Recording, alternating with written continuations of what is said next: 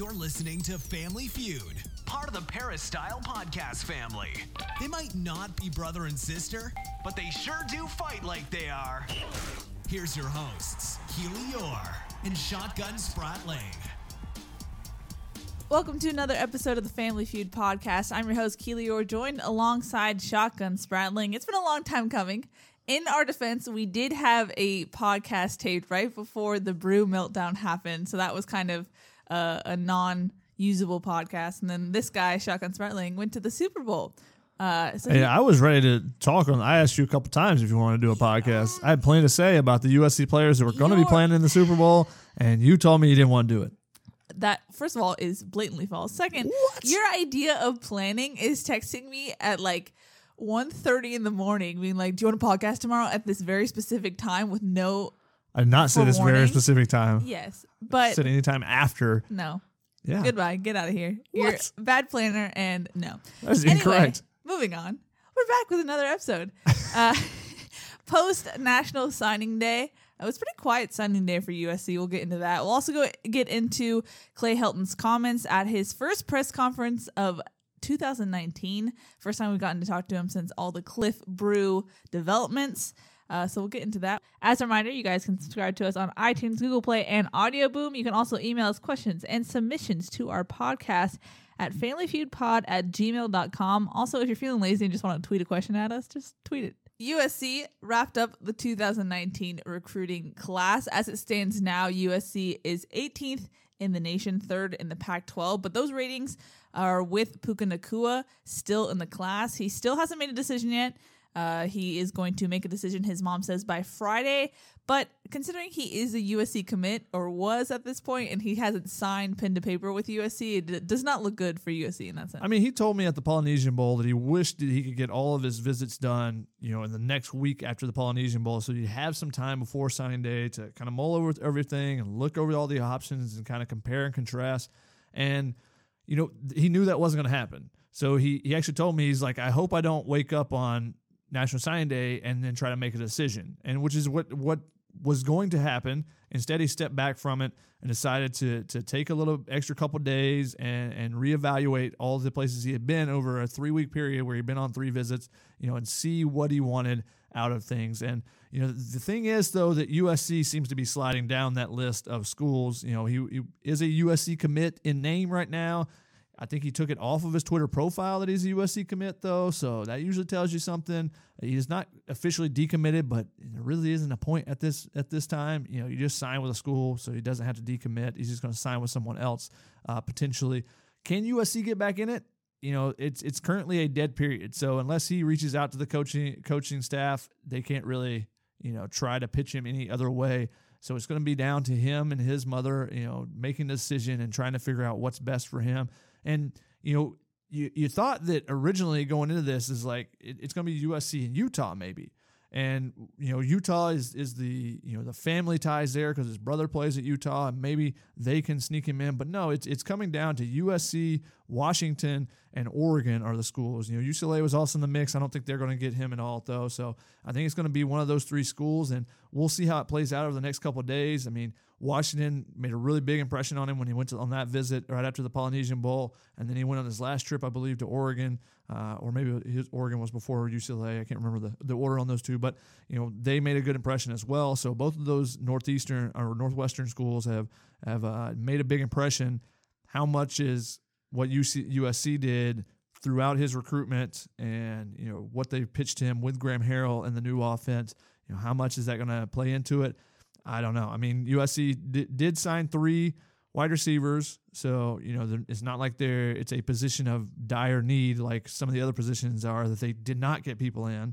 The offensive line, the running back, maybe getting that second running back like they've been trying to do. I think those were more important than keeping Puka. However, Puka is a dude. Yeah. He showed out on the All-Star. He showed out in high school, putting up, just breaking records, with just ridiculous numbers at Orem High School. But then, and people were like, okay, well, that's in Utah. That's at Orem. They're pretty good. That's, him beating up on some worse competition. Then he went to the All-Star games and went to the Army All-American Bowl, the All-American Bowl now, in San Antonio, and showed out there, was the team offensive MVP in the game. Then he went to the Polynesian Bowl, was the offensive MVP there for the game. So he was fantastic both of those weeks, showing you that he is not a, he's not a guy that's just going to be in a class. He's going to be one of the stars of the classes when all is said and done. So where do you fall on if USC loses Puka? You made the case for both sides. It's not a loss and it is a loss. Where do you fall? I mean, anytime you can get a playmaker is great. I don't think it's not good for USC because this class is just not up to the standards that they have set previously. Coming in, what'd you say, 18th right now? Yes. USC, when was the last time they were 18th? I mean, it just doesn't happen. This is the worst ranking since the recruiting sites have been a thing. Exactly. And it's a large class. So it's not like it was the Lane Kiffin class where there was 10 guys and USC average star rating was still like the top in the nation or number 2 or something like that. But they had a very small class, so then you didn't get the accumulation of points in those rankings. This is a very large class with a number of 3-star guys in it, and some of those 3-star guys are going to become starters on this team. I have no doubt about it. There's some guys in there that I'm really high on. I think that they're going to play really well. They're going to be guys that could even possibly make impacts their first year. However, when you bring in, 18 3-stars? Yes. 18 3-stars on this team. I mean, that's an absurd number. And some of those guys will perform, like I said, but you're going to have a number of them that are going to be guys that aren't going to do anything in their career. They're just going to be, role players or whatever it may be. 18 3-star guys is not like any USC class in the past. So they did what they could to bring in bodies because they needed bodies, especially in the DBs. I mean, yesterday, if you want to include CV Nomura as a defensive back, he's played safety at Narbonne. At Centennial High. He's going to be similar to Uchenna Nwosu. They're going to try to bulk him up, moving on the outside linebacker. It sounds like from what Clay Helton said yesterday. But if you wanted to include him as a DB, 6 of the 7 guys yesterday are DBs. Yeah. So they brought in 5 true DBs. They had already got a couple guys in the early signing period. So. They really went hard on that DB class, and they needed to because there was just no bodies there. I mean, in the spring, Clay Helton even talked about it yesterday. He said, we're going to have to get creative in the spring with the DBs. And what that tells me is you might see some guys that have played DB before, maybe like Pai Young if he's still at USC. It's just, or even Trayvon Sidney if he's still at USC. Guys that, Pai Young's been rumored to be in the transfer portal. He has not been as far as we have I've gotten confirmation on, or we have not got confirmation on that. Whereas Trayvon Sidney is, they could still come back to USC. Just because you go on the transfer portal doesn't mean that you have to leave the school. But those guys could end up playing DB in the spring just because there's not bodies. And you might have some guys play both ways or something.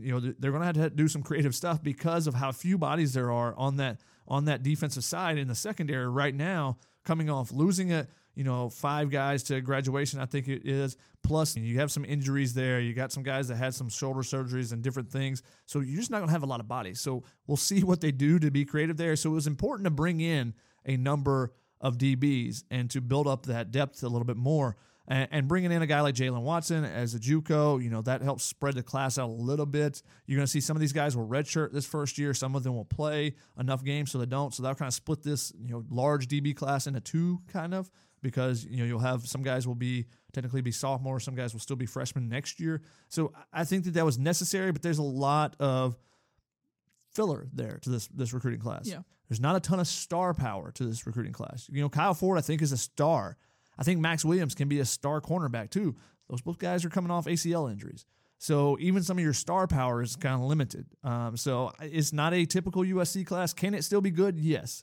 Can you make it work? Yes. If you fill in next class and you go back to your normal, this could be a very good class for USC with the numbers that they have. However, it is not the same as the classes they've had in the past. You touched on it already. Greg Burns comes in. It seems like he's put in work, filling up that DB depth. 6 of the 7 or 5 of the 7 who signed yesterday DBs. I mean, how much does that help in the short term? I know they're not going to be there in spring, but how much playing time do you expect them to get maybe in fall camp or beyond? I mean, I think I have to see some of these guys in person. I mean, I've seen some of the tape. I've seen Kaulana Makala. I saw him at the Polynesian Bowl. I was really impressed with him. He's going to play safety, though. I saw him playing corner. I thought he looked pretty good at corner. Now we'll see how he is at safety. So, we got to see these guys in person to see how much they can compete with the guys that are already there. You look at Isaac Taylor Stewart. Is he healthy and invested and ready to take over a starting spot? Greg Johnson and Elijah Griffin are there.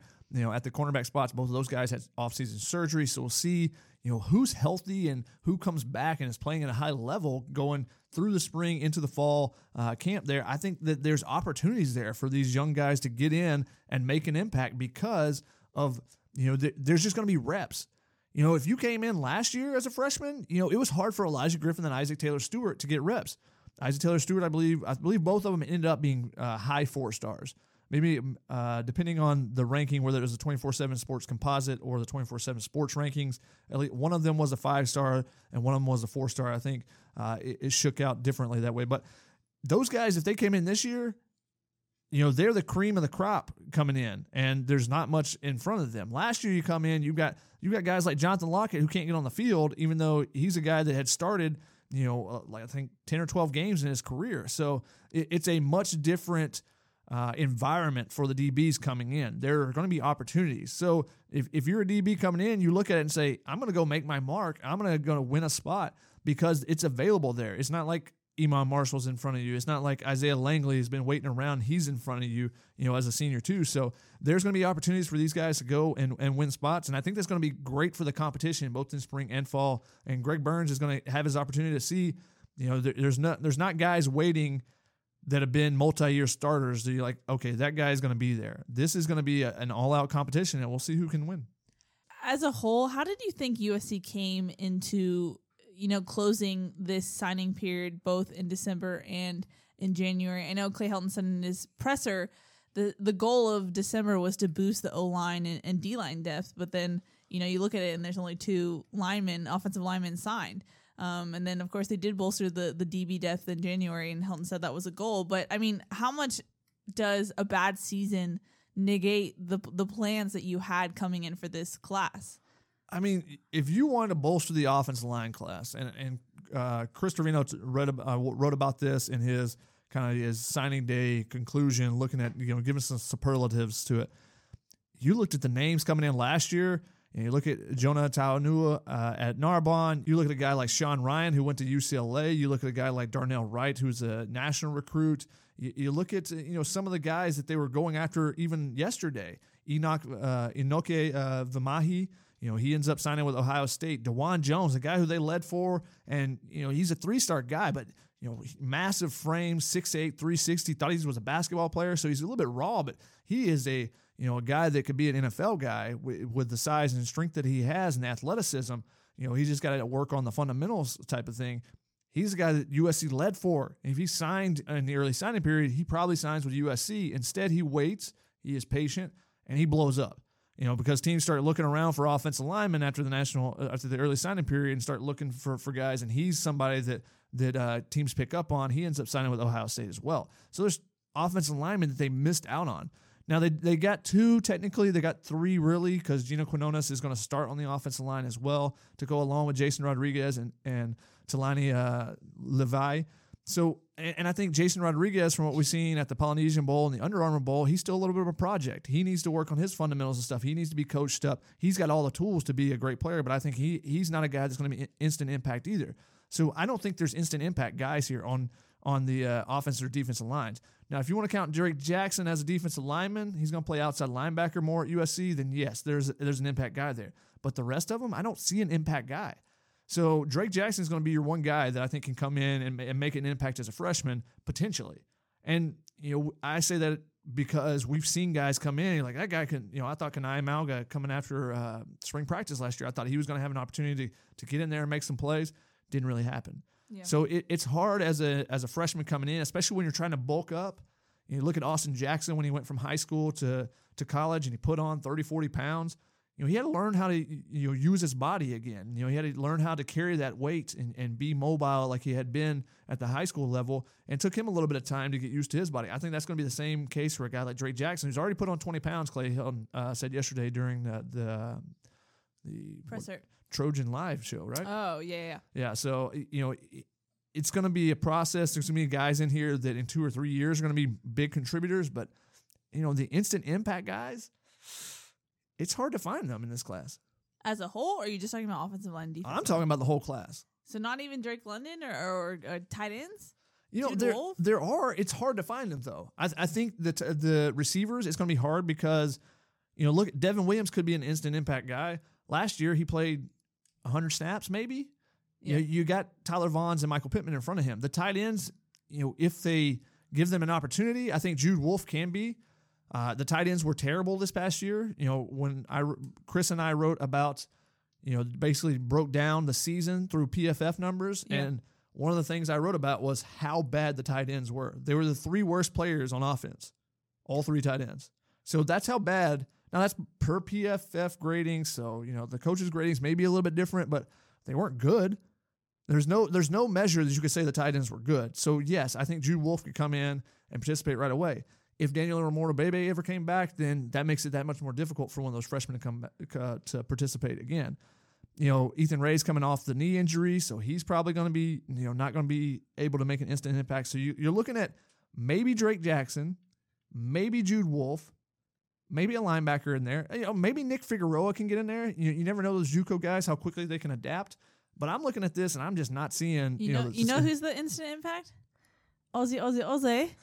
Ben Griffiths. Ben Griffiths does it. You know, he will be the starting punter, and from every video I've seen of him punting, he's just booming it. So I think he comes in and your instant impact guy is your punter. That what does that tell you about this class? Yeah, that's not the best thing in the world. I mean, if you're a USC fan, how do you take this? How do you take this class? Are you like, it's a down year because of a down season, or is this a symptom of the main problem? I mean, this class is a symptom of multiple problems. One of them is the down season. One of them is we'll wait till the season ends and then we'll recruit. That doesn't work when your season ends and 2 weeks later you have a signing period. Yeah.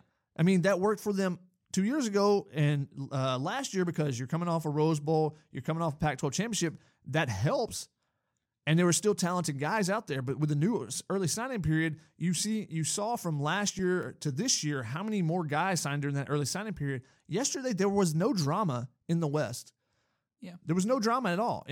Looking at, you know, especially Southern California, there were, I believe, 12 guys in the top 100 California players, top 100 California guys. There were 12 guys in Southern California left, and the only drama there was maybe Jordan Wilmore. Whether he's going to pick Utah or Arizona State.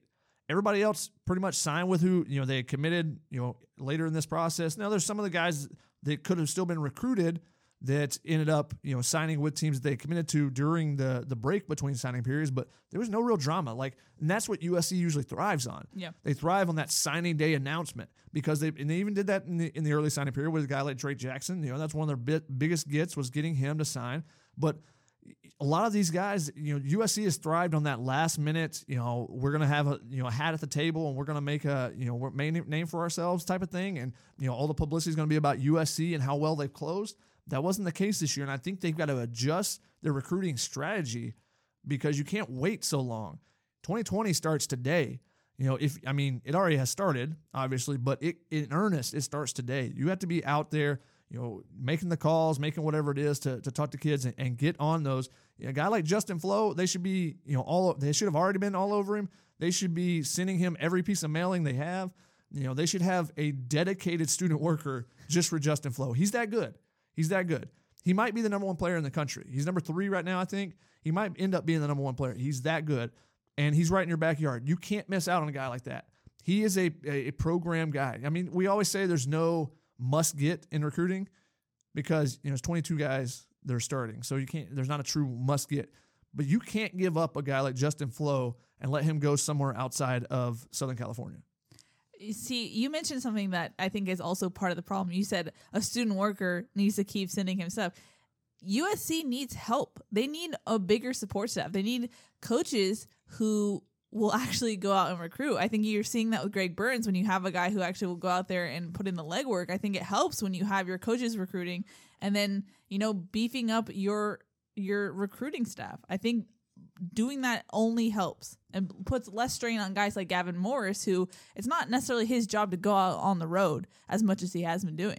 Yeah, and I don't know how many times I've seen Gavin Morris's Instagram story or whatever it may be with him in chilly Indianapolis because he was the guy that was recruiting DeJuan Jones more than anybody else.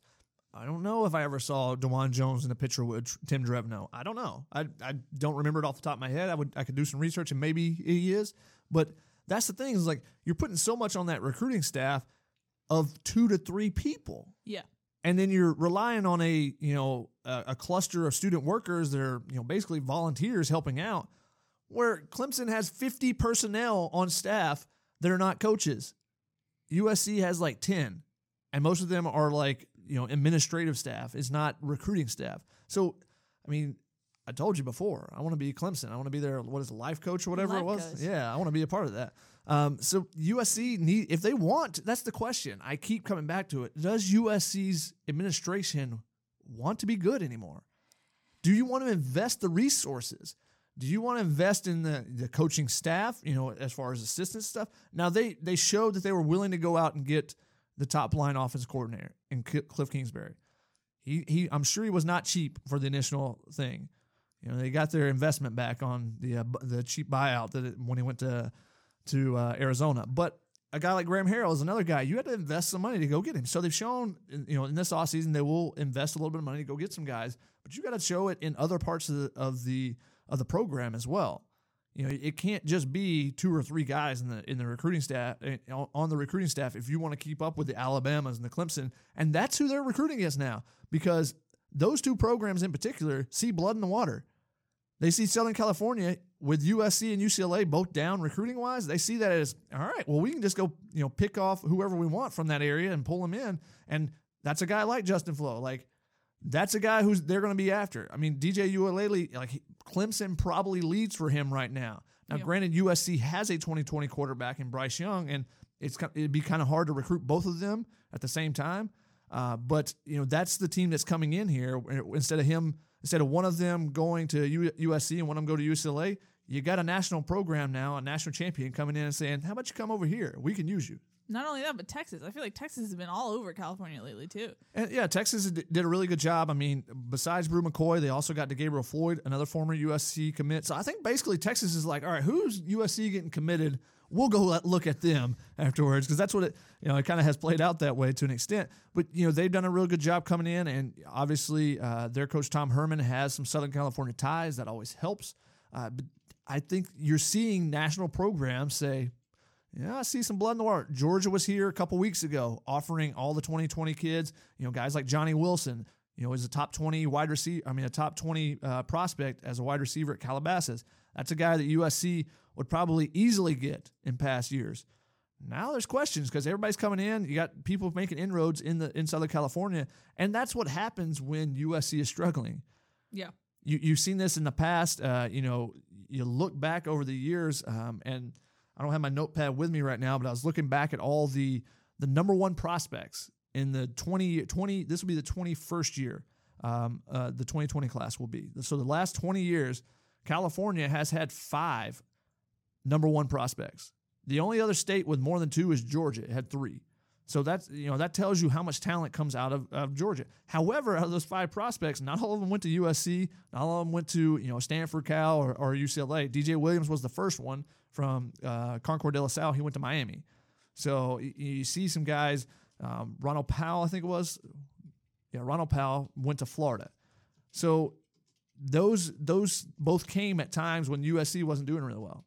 That's the thing. When USC is not doing really well, that's when other programs come in and think that they can, cherry pick away, and that's what can happen. So how firm is how steep is the cliff USC is looking down as far as how quickly can you, if you want to turn this around, how quickly can you as far as stopping the Sharks from coming into your territory? Win. All you got to do is win. They go 10-2 this year, and they're in the Pac-12 championship. They're right back in the mix for all those same guys. This year wouldn't, if they were 10-2 and they were in the Pac-12 championship, guys like Inoke Vimahi, he's probably coming to USC.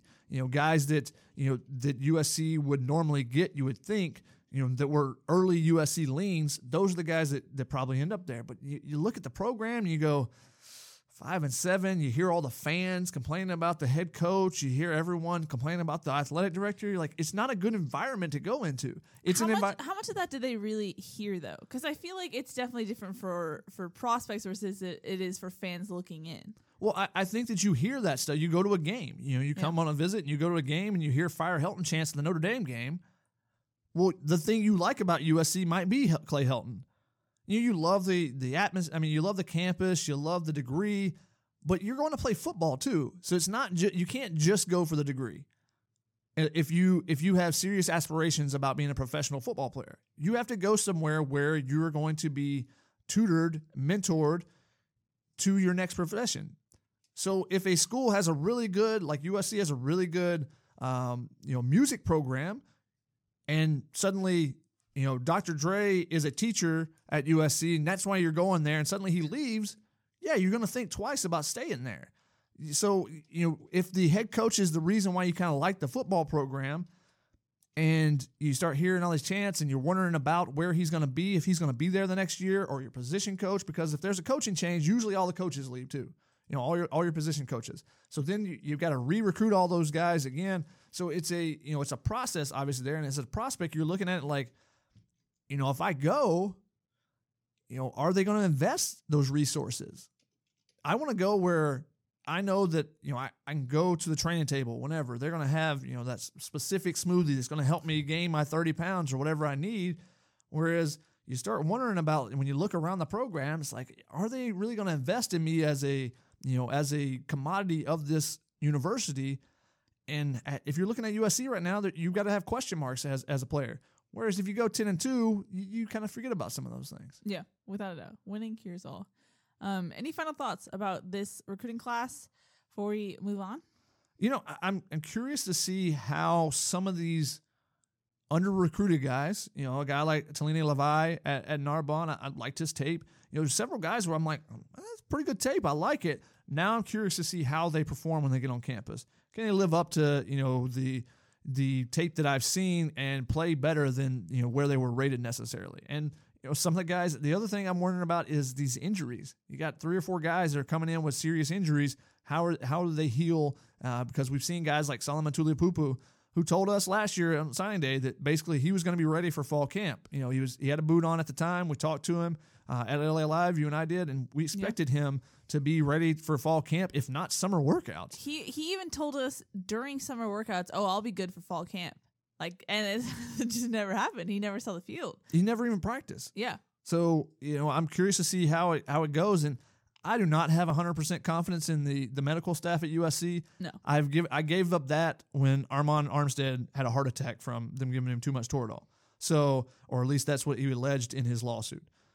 After that, you kind of take a step back. Whoa, I don't know if you can trust that group anymore. And sure, there's been changes and different things, but a guy like Daniel Amorbebe, he's never gotten better.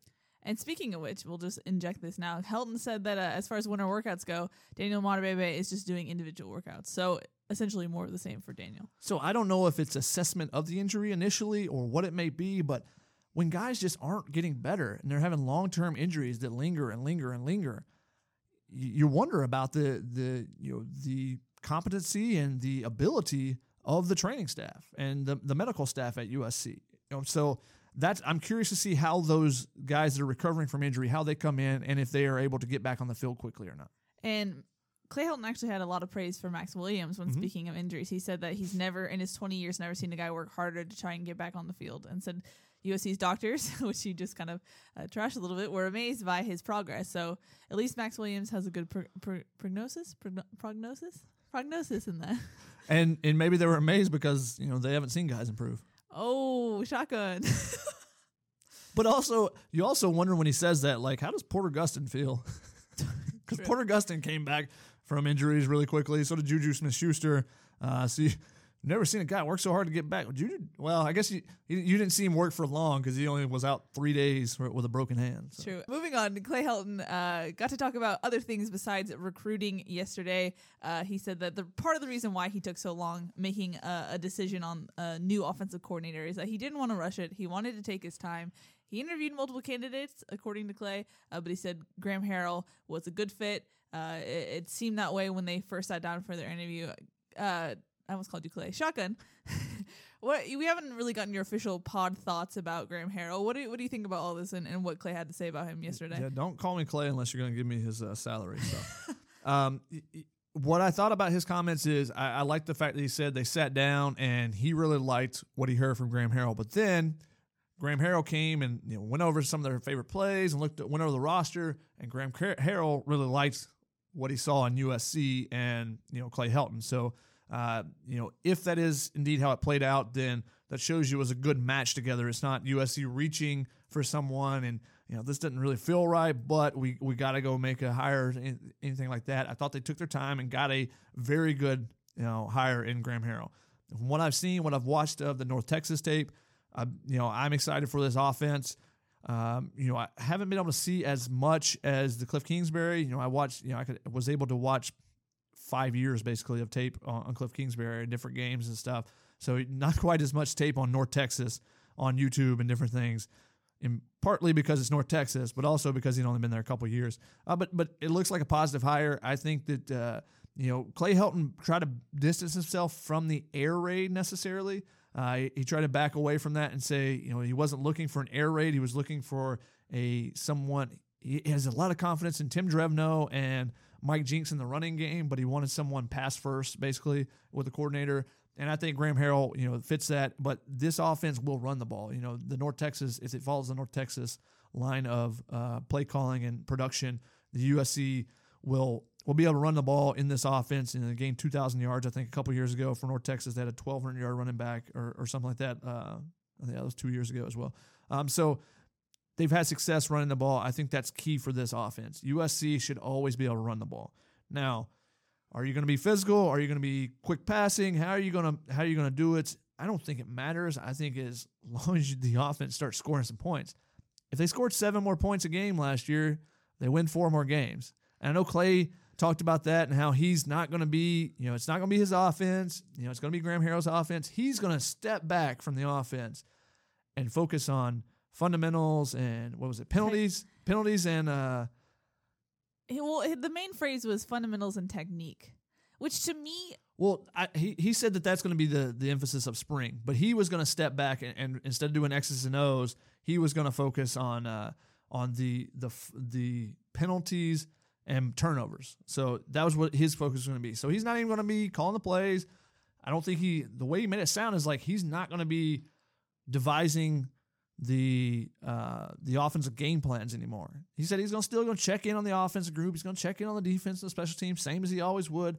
But it sounds like he's just stepping back and he's going to take the CEO role, but he wants to focus on the penalties and the turnovers. That was his emphasis. He said if they would have cleaned those 2 things up, then they would have won those last 4 games that were so close. Now, I thought that the phrasing was interesting because I feel like in we got to hear both pressers basically after the Cliff signing and after the Graham signing, and we heard Tim Drevno's name more so than we did after the Cliff signing. And Helton said that they wanted to look for an elite passing coordinator for Graham. And so mentioning Tim Drevno as like the run game coordinator, does he still hold that title? And is this going to be Graham? You now need to work with Tim on this, or is Graham going to have full control over all of this? That's going to be interesting. That's something we'll hopefully be able to kind of decipher during spring practices and see how exactly is this group working together, because Graham Harrell wasn't able to just bring in his guys. Mike Jinks has been in the air raid before, so I think that still fits there. But how does Tim Drevno and Kerry Colbert and if John Baxter is with the tight ends again, how do they all fit into this? I'm not exactly sure. It's not like you had basically a blank slate for Graham Harrell to go get the guys that he liked and to have input with Clay Helton in that regard. So springtime will be interesting, kind of seeing how they kind of work together. I mean, when Tim Drevno came in, everyone thought that he's basically going to be helping out the offensive line. But we didn't see that. True. It wasn't like he was, it was Neil Callaway and him side by side yelling at different parts of the offensive line. So I think that Tim Drevno can get along with other coaches in that regard. So I don't think that's going to be an issue there. So we'll see in spring how it plays out. But, that's something to watch for is, how does this coaching staff kind of meld together? What did you make of a focus of spring being fundamentals and technique? Because to me, I feel in my mind that's like a given. Like that should be regardless. That's why you practice, to make sure your fundamentals and technique are sound. So to make that a specific emphasis to me is kind of like I don't fully understand it. You know, to me, it almost sounds like business terms of like, we're going to have synergy. It's like, cool, but like, what does that actually mean? You know, and when asked about it, Dan asked about it, and Helton didn't really give any tangibles. And I mean, Clay doesn't have to give us, but to me, given what Clay has done, sometimes I wonder how that actually is put to practice and if it will be. Yeah, I mean, again, that's something we won't find out until spring, really, and we see if there's differences in practice. I mean, are we going, like, they should spend certain days, no 7-on-7, no team periods. You know, it should just be straight fundamentals, because that was some of the issues. If you're going to say that that's going to be, you know, something you're going to focus on, then I want to see a very, very boring day of practice where there's no true competition periods and you walk step by step over things, because apparently those are things that are issues. The offensive line, you know, being able to block in the run game, and now some of those things, you know, it's you need competition periods to master them. But I think you break it all down, you start from scratch, and you just building block by building block. You know, this team struggled in areas, and that's if that's what you're going to point out that is going to be, then that's what they should be working on. You should just go straight to the fundamentals. It shouldn't be competition periods and, you know, we get better through. No, we'll start with the fundamentals and the techniques, if you want to truly say that. But then again, there's so many things that have been said and not followed through. Not just with Clay Helton, but, you know, with we got to get better in these areas, Lynn Swann. Well, are you doing that? Like, how much actually change are you invoking when, you know, they fired 3 coaches? You know, it's still hard for me to say that they're fully investing in the things that they say. You know, when you say that that certain things are going to have to change and you don't really change them, then that's, you know, words are words. Actions speak louder than words. That's, you know, the common saying all the time. But, you know, I'm curious to see how it works.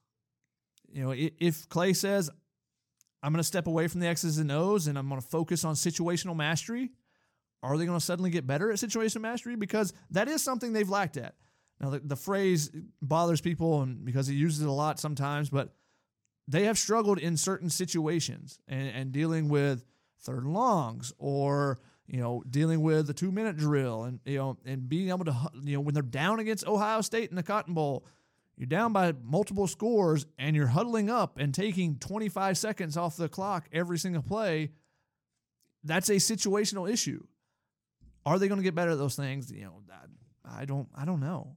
Yeah, I feel like we're far enough along for me to not expect changes. You know, I'm very wait and see on this. It sounds good, and credit to them for saying the right things, but will that actually be put into practice and we'll see changes? For me, I feel like the only catalyst of how practice will change is if Graham Harrell says something like, hey, for my system, I need this. We need to break it down this way. We need to practice in this certain manner. Because for me, I don't really feel like, if he says, I need more time because you guys have been spending an hour on special teams every day, then yeah, that would be a change that would stand out to me. If the defense got more time, and special teams got less. We won't find out in the spring, because last year they didn't do a ton of special teams in the spring. But then during game weeks, they're spending an hour on it, which is perfectly fine if you have a top 5 special teams unit in the country. But when you start the season as the worst special teams unit in the country after 3 or 4 games, that's a big issue. And I even said at the time, I was like, I would just scrap the whole special teams practicing every day. If you're going to be terrible, just be terrible and be much better in your other areas. But no, they got better as the season progressed. The special teams definitely did. But I still don't think the time invested in special teams is worthy, is providing a outcome that is worthy of that amount of time. So, you know, I'm curious. I'm always curious to see how they allot their time and, you know, what they focus on and those things. And that's one of the cool things about USC and us being able to be at practice is we get to see. Yeah. And then, you know, we get to relay that to the fans and then they get to complain about it. Yeah. I mean, it is what it is. We will see when we get there. But I'm not really holding my breath for big changes until we see it. No, not really. So I'm curious to see how Graham Harrell will do it. I'm curious to see how the competitions play out, because Clay Helton said, you know, with a new coordinator, and I said this before, with a new coordinator, basically every position is open. He said, because he was asked about the QB competition, and if there would be one, he said there would be equal number of reps for the quarterbacks, and that spring is an opportunity for everyone to grow and compete, so that there will be a competition there. How it plays out is still to be determined, but just like I said, every position is open because that coordinator is going to come in and be like, all right, how can I use this guy in my system? Yeah. How does this guy fit for me? And so you got to figure out who works in your system. So I'm curious to see how Graham Harrell interacts with the players and stuff. I got a lot of curiosities for this spring because it's such an important one for this coaching staff and this program going forward. If Clay Helton is to lead this team back to where they want to be, I think it starts this spring. I think you have to tear everything down after a 5-7 season. I've said before, when you go 5-7 at a program like USC, everyone is plenty capable of being fired. Your whole coaching staff, your whole whatever, did not accomplish what is basically set in stone at USC, that you finish at least above 500. So everyone is on the chopping block potentially. Now that they have their coaching staff, now you have to break it all down, build it back up. Can they build it back up starting with this spring? Yeah, I'm very curious to see that. I think as far as culture, they want culture changes, and I don't think you can change that without reevaluating your strength and conditioning and reevaluating the way you practice. And right now, it's TBD as far as strength and conditioning. I know there has been a huge player support for Keith Belton, which I think he's great. I've told you, Shotgun on the sideline multiple times, like, I'll have what he's having. Sometimes he has so much energy, and I'm like, where does he get this from? I think he's a great influence to the program. But as for now, if you want to change the culture, don't promote the guy who was just under Ivan Lewis. Yeah, and, I'm a Keith Belton fan first and foremost because his name is Thump. His name is Thump Belton, childhood nickname. You're all for the childhood nickname, Shotgun. I don't know what you're talking about. But, he is definitely a guy that has plenty of energy, and he can, maybe he can motivate these players a little bit more, and maybe that's something they're looking at. They have not made that change. If you want to change the culture, there's two words in that, a cultural change. There's two words. One of them is change. You have to change stuff. I know that is, maybe that's mind-blowing to the USC administration who wants to keep everything as is because the people in power want to keep the same amount of power they have, if not get more. And that's why there hasn't been much change throughout the USC, administration and, everything even above the football program. But if you say we need to change the culture, you have to make some changes. One coach is not going to do that. Maybe the head coach is, but one assistant coach is not going to change that. How do they make these cultural changes? If they come out and it's a completely different, practice philosophy and it looks completely different than the past, then maybe I'll buy in. But until I see some legit changes, it's just the same stuff to me. Now, and you can have the same stuff, and if you score 7 more points, you win those 4 games and you go 9-4 or whatever it is, then hey, or 9-3, it looks like a decent season. Are you going to get to that level where you can win championships? I don't think so, though, if there's not significant change. I mean, I said it during the Utah game. You've seen all you need to see. This coaching staff, as it was constructed, cannot win a national championship. They've made some changes, but we haven't seen, those big visible changes to the program itself and to the culture of the program to say that suddenly I think this team can win a national championship. That's the ultimate goal, right? Well, or is it at USC? That's the big question. That's the big question is, do the higher-ups, do they want a national championship? Or are they good with a 9-win season, no controversies, football is good? Hey, it's a great story when Butler makes the national championship in basketball. But do you see Butler consistently doing it? No, they don't have the investment. A mid-major program like Gonzaga has consistently been good because that school has invested in that program. It's the face of the program.